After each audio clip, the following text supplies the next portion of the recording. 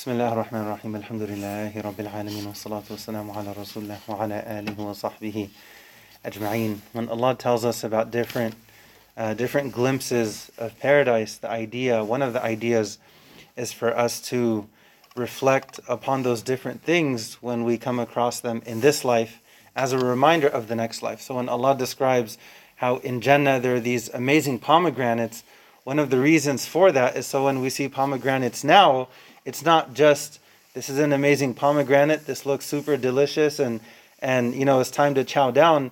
It's much more than that when a person looks at that very same pomegranate with lenses of Iman, with lenses of Quran. All of a sudden it's not just this amazing delicious fruit that's immediately and tangibly in front of you. It also becomes a reminder that as delicious and amazing as this is, I wonder what it's going to be like in Jannah. I wonder what the pomegranates are like in Jannah. So it becomes much more than that. So Allah gives us a tiny taste in this life, and then Allah connects it to the greater goal of ending up in Jannah, of Allah being pleased with us, and we ask Allah for that. Ameen Rabbil Alameen.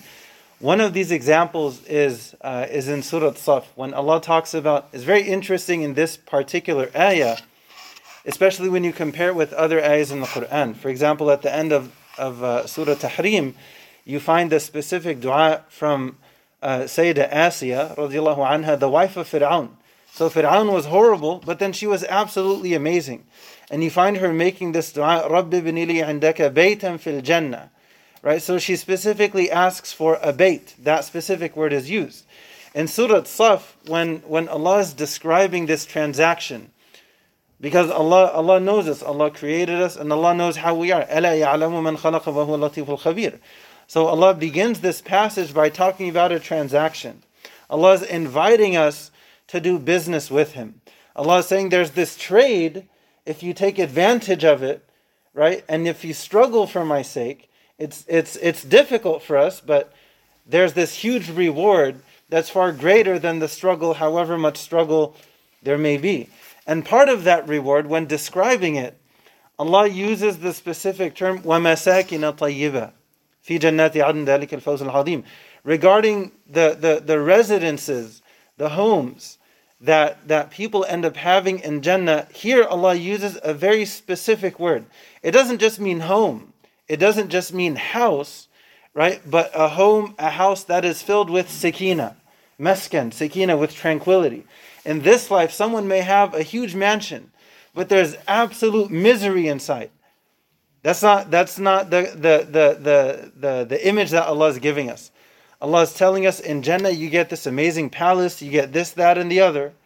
It's not just that it's a palace, a mansion, this beautiful home, this beautiful house, but it's also going to be filled with peace and tranquility. So from the outside it's amazing, but then more importantly, inwardly it's amazing.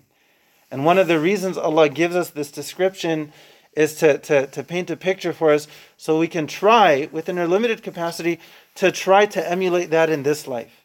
What can I do to bring peace and happiness to my home? What can I do to make whoever else I'm living with, what can I do to offer more tranquility for them? Because Allah describes, when Allah talks about marriage in Surah Al-Rum, right? Allah talks about it in a way, it's supposed to inspire us and motivate us that, you know what, we want to try our best to make this happen. We want to be, it's not just I want to receive mercy, I need to give mercy. And I need to give mercy first before I expect it in return. وَمَسَاكِنَ طَيِّبَةً فِي جَنَّاتِ عَدْنٍ ذَلِكَ الْفَوْزُ الْعَظِيمُ. We ask Allah for that in this life and the next. We ask Allah for happy homes in this life and the next. We ask Allah to help all of us and to fill all of our homes and our hearts with peace and tranquility. Ameen Rabbil Alameen. Wa akhiru da'wana alhamdulillahi Rabbil Alameen.